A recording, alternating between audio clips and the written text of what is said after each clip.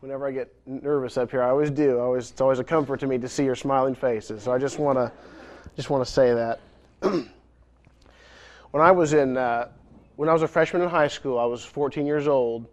Mom and Dad's, I've told the story before, I think, but Mom and Dad's family business went belly up, and so Dad decided to go work in California while we stayed in Nebraska. So when I was 14 years old, Dad said goodbye, and he left, and from that point on, I saw him about once a month until I went to college, and then, of course, I was, gone anyway. And that was really, I didn't handle, I remember a lot of tearful goodbyes, but the first one was the worst. I have a vague memory of, locking myself in the bathroom and not wanting to, it was very difficult. And so goodbyes, for some reason, the emotional dynamic of goodbyes grabs our attention, whether it's in movies or our own personal experiences. And that's what got my attention of our passage that we'll be discussing this morning, Acts chapter 20, verses 17 through 38. If you want to turn there, we're going to read it in just a bit. And this is about Paul's farewell to the Ephesian church when he was leaving to go to Jerusalem. And I'll give a little context here. Paul first went to Ephesus in his second missionary journey. You can read about that in Acts chapter 18. But he just visited there. He didn't stay there very long. But in the subsequent missionary journey, his third journey in Acts chapter 19, he stayed there for 3 years. And at the end of that journey, he left to go to Jerusalem.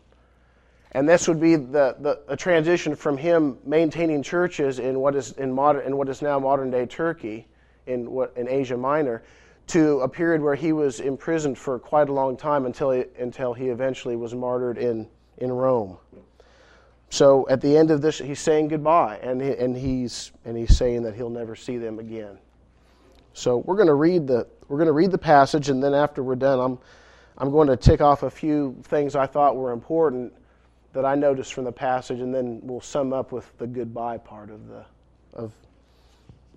the passage. Verse 17. And pardon my pronunciation. From Miletus he sent to Ephesus and called to him the elders of the church. And when they had come to him, he said to them, "You yourselves know from the first day that I set foot in Asia how I was with you the whole time, serving the Lord with all humility and with tears and with trials which came upon me through the plots of the Jews. How I did not shrink from declaring to you anything that was profitable, and teaching you publicly and from house to house, solemnly testifying to both Jews and Greeks of repentance toward God and faith in our Lord Jesus Christ. And now, behold, bound by the Spirit, I am on my way to Jerusalem, not knowing what will happen to me there, except that the Holy Spirit solemnly testifies to me in every city, saying that bonds and afflictions await me. But I do not consider my life of any account as dear to myself, so that I may finish my course and the ministry which I received from the Lord Jesus, to testify solemnly of the gospel of the grace of God. And now, behold, I know that all of you, among whom I went about preaching the kingdom, will no longer see my face. Therefore I testify to you this day that I am innocent of the blood of all men, for I did not shrink from declaring to you the whole purpose of God. Be on guard for yourselves and for all the flock, among which the Holy Spirit has made you overseers, to shepherd the church of God, which he purchased with his own blood. I know that after my departure savage wolves will come in among you, not sparing the flock, and from among you your own selves men will arise, speaking perverse things to draw away the disciples after them. Therefore be on the alert, remembering that night and day for a period of 3 years I did not cease to admonish each one with tears. And now I commend you to God and to the word of his grace, which is able to build you up and to give you the inheritance among all those who are sanctified. I have coveted no one's silver or gold or clothes. You yourselves know that these hands ministered to my own needs and to the people who were with me. In everything I showed you that by working hard in this manner you must help the weak, and remember the words of the Lord Jesus, that he himself said, It is more blessed to give than to receive. When he had said these things, he knelt down and prayed with them all. And they began to weep aloud, and they embraced Paul, and they repeatedly kissed him, grieving especially over the word which he had spoken, that they would not see his face again. And they accompanied him to the ship. When I was growing up in church, they always used to say, "May God bless the reading of His Word." I still remember that to this day. Whenever they'd read that.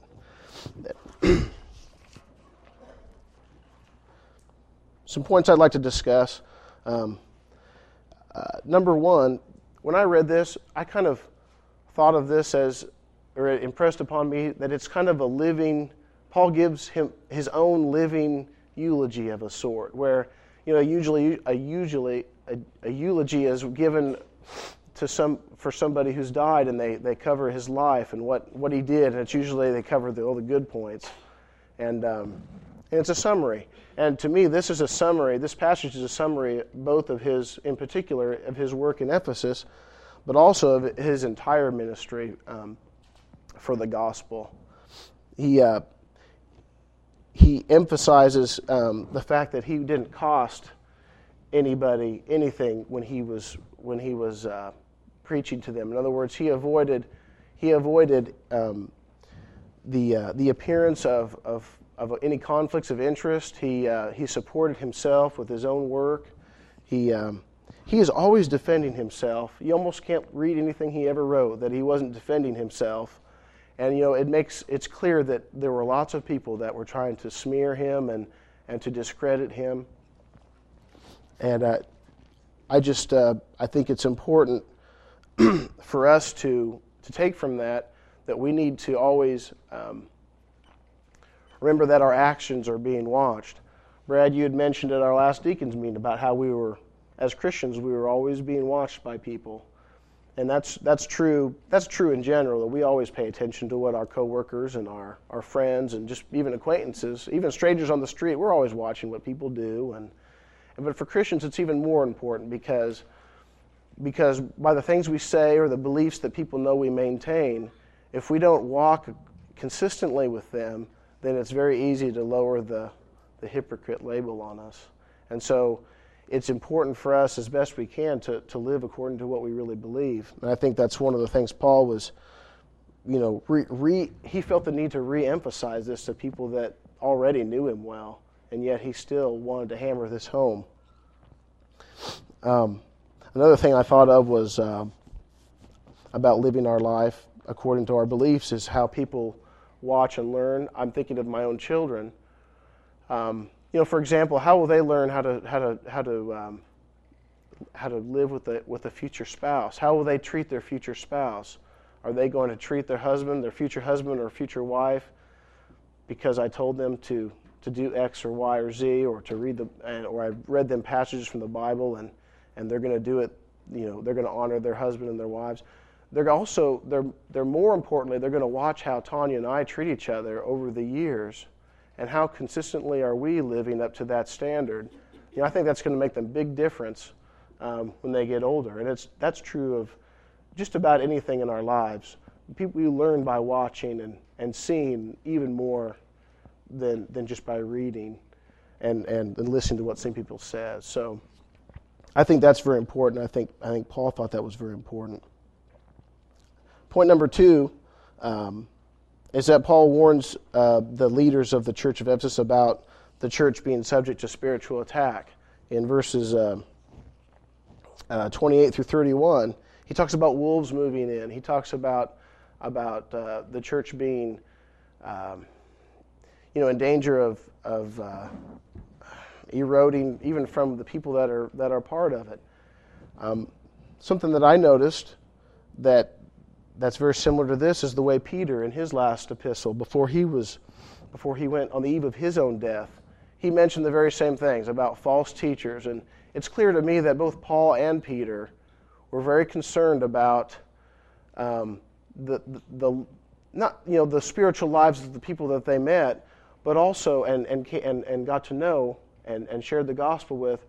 But they also had an investment in people and in churches, and so they're not worried on the eve of their death. They're not worried about who's going to inherit the farm when they're gone, or fill in the blank.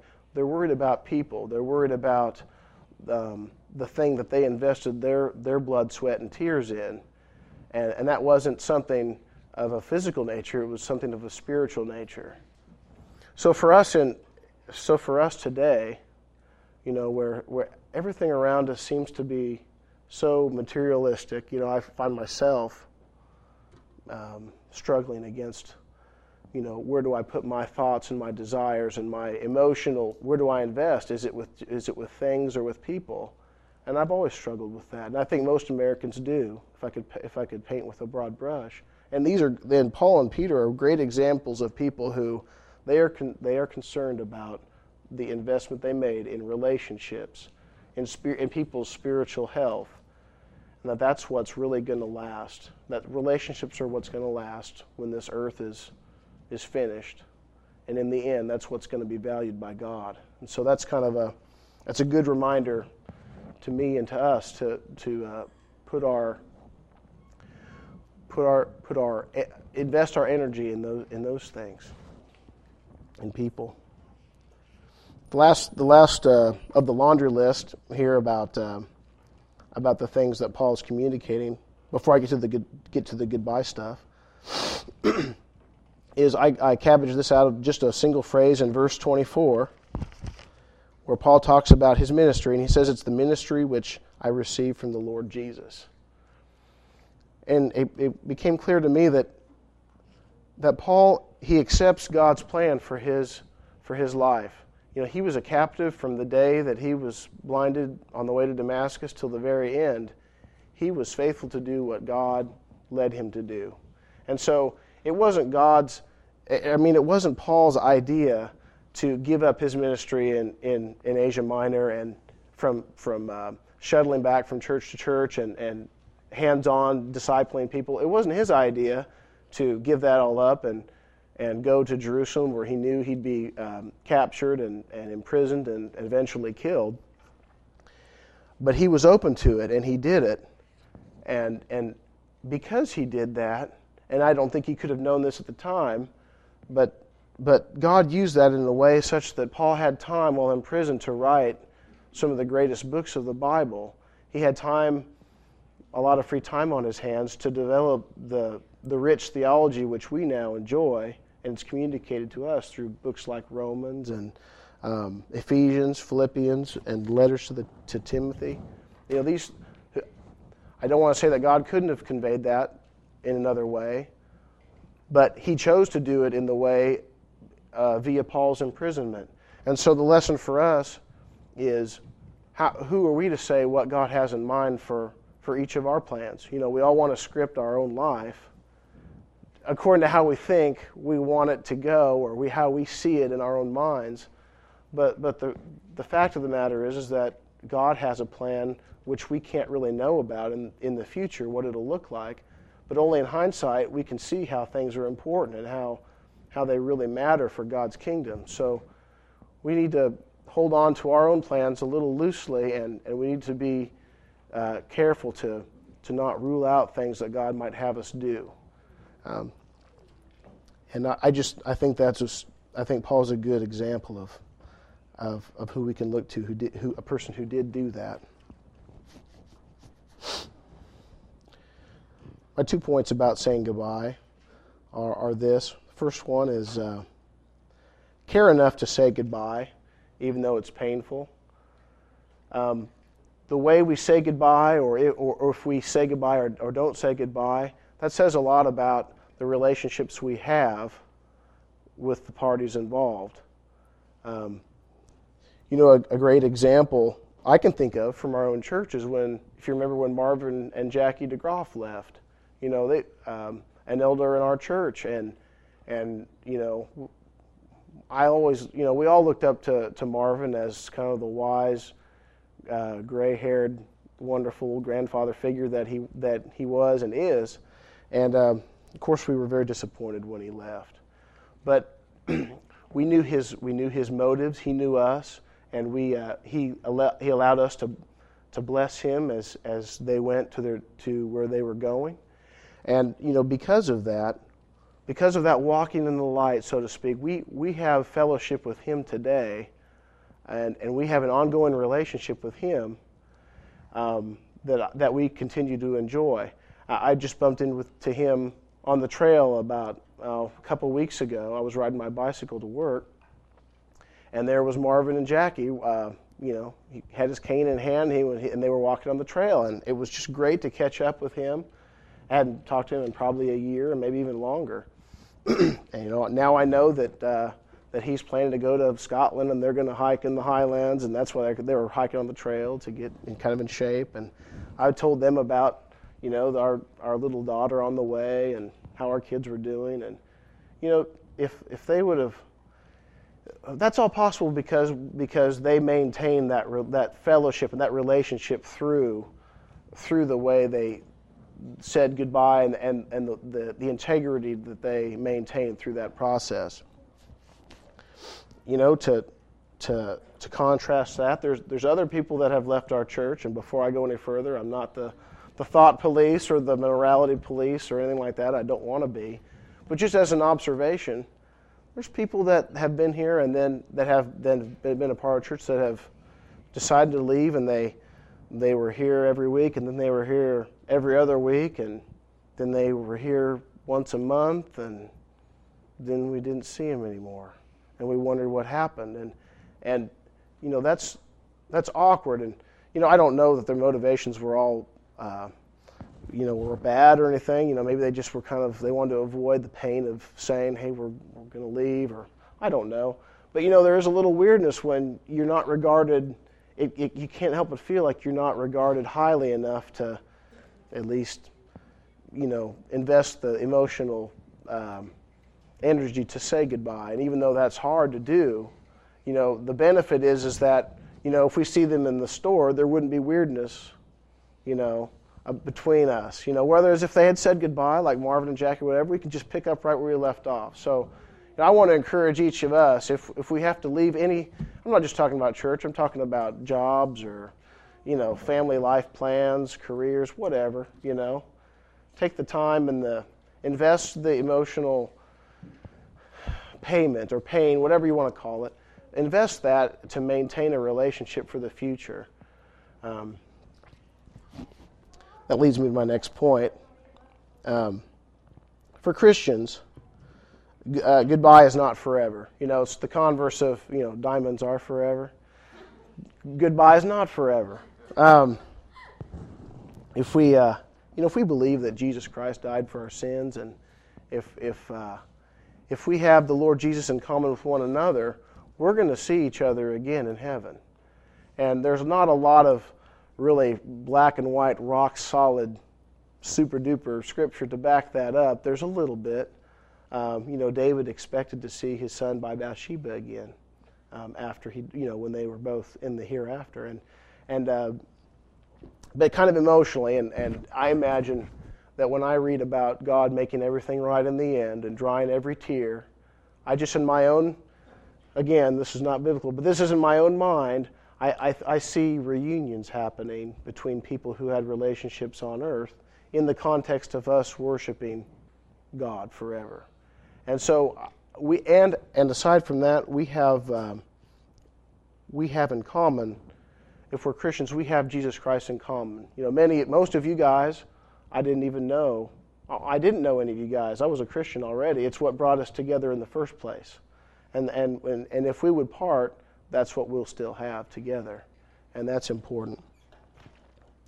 A line from Shakespeare in Romeo and Juliet: "Parting is such sweet sorrow." That in the play, that's two lovers who they're sad that they're parting, but they know they're going to see each other again, and that's the sweet part, and that's true for us too. That it doesn't have to be some awful thing.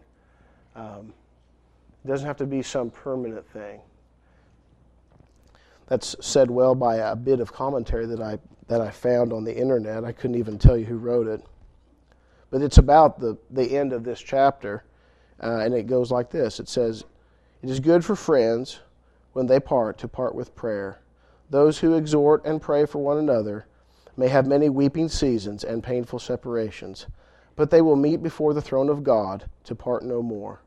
It was a comfort to all. This is speaking now specifically about Paul and the Ephesian elders. It was a comfort to all that the presence of Christ both went with him and stayed with them. And so that's, gives a different, context to saying goodbye. It's not as bad as it could be, and for us it won't be. I'd like to close with the story of Jonathan and David's friendship and their goodbye. And the reason I love it is because of what happened afterwards. You can read about this in 1 Samuel chapter 18 and 20. We're not going to read it all, but I'm just going to do a quick summary. They were the best of friends, maybe the best friendship, aside from the friendship that the Lord made with us. They're probably the best friends that you can read about in the Bible. And, of course, that was torn apart when Saul was going after David. And they had to say goodbye. They couldn't meet anymore because David was going to need to be on the run to save his own life. So they made a covenant with each other when they said goodbye, that they would look after each other's families. If whatever happened, that they would look out for each other's families and that they would honor each other's remembrance. And so, in the future, eventually David becomes king. Saul and Jonathan had been killed in battle, and David remembers that covenant, and he honors his friend Jonathan by looking up any of Saul's relatives, and he finds one. He finds Jonathan's son. I'm going to give this name a shot, Mephibosheth, and we'll call him Meph. Meph is, Meph is a guy. I see him. I kind of have a picture in my mind of this sort of castaway person. He's crippled in his legs. He's from a discredited ex-royal family line, and David's kindness to him is so neat because he seeks him out. He brings him in. Meph is scared for his life. Back in the day, you didn't want anybody left over from the previous royal line. That was a threat. So Meph is pretty scared, but David really comforts him and draws him into his family and tells him about that just for the sake of his father Jonathan and their friendship, he's going to be a part of his family. He's going to invite him to his table. He's going to put on the king's clothes on him, and he's going to treat him like his own son and speak with him, not just once in a while, but often. And I just love that commitment that David made to his friend Jonathan, and that all came about from the covenant they made with each other when they did say goodbye to each other. So David followed through with the relationship that he had. He followed through with his commitment to his relationship with Jonathan, and that's just a great model. We can do that. This is kind of dramatic, and this is a very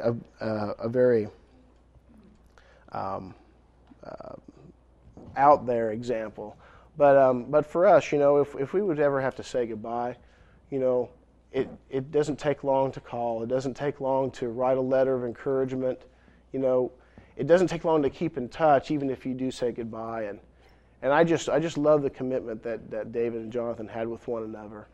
I love the commitment that Paul had. He could have sailed right by in his ship on his way back to Rome, but he made the effort to make a stop, have the elders from Ephesus come over to where he was, and just the emotional goodbye of that is very touching, and it puts a different spin on the sorrow that we often associate with saying goodbyes.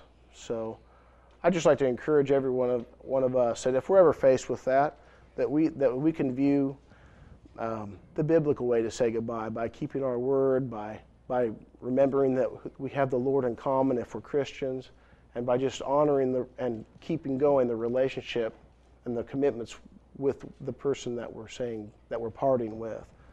So that's it. I'd like to pray for us now. Lord Jesus, thanks for preserving this story.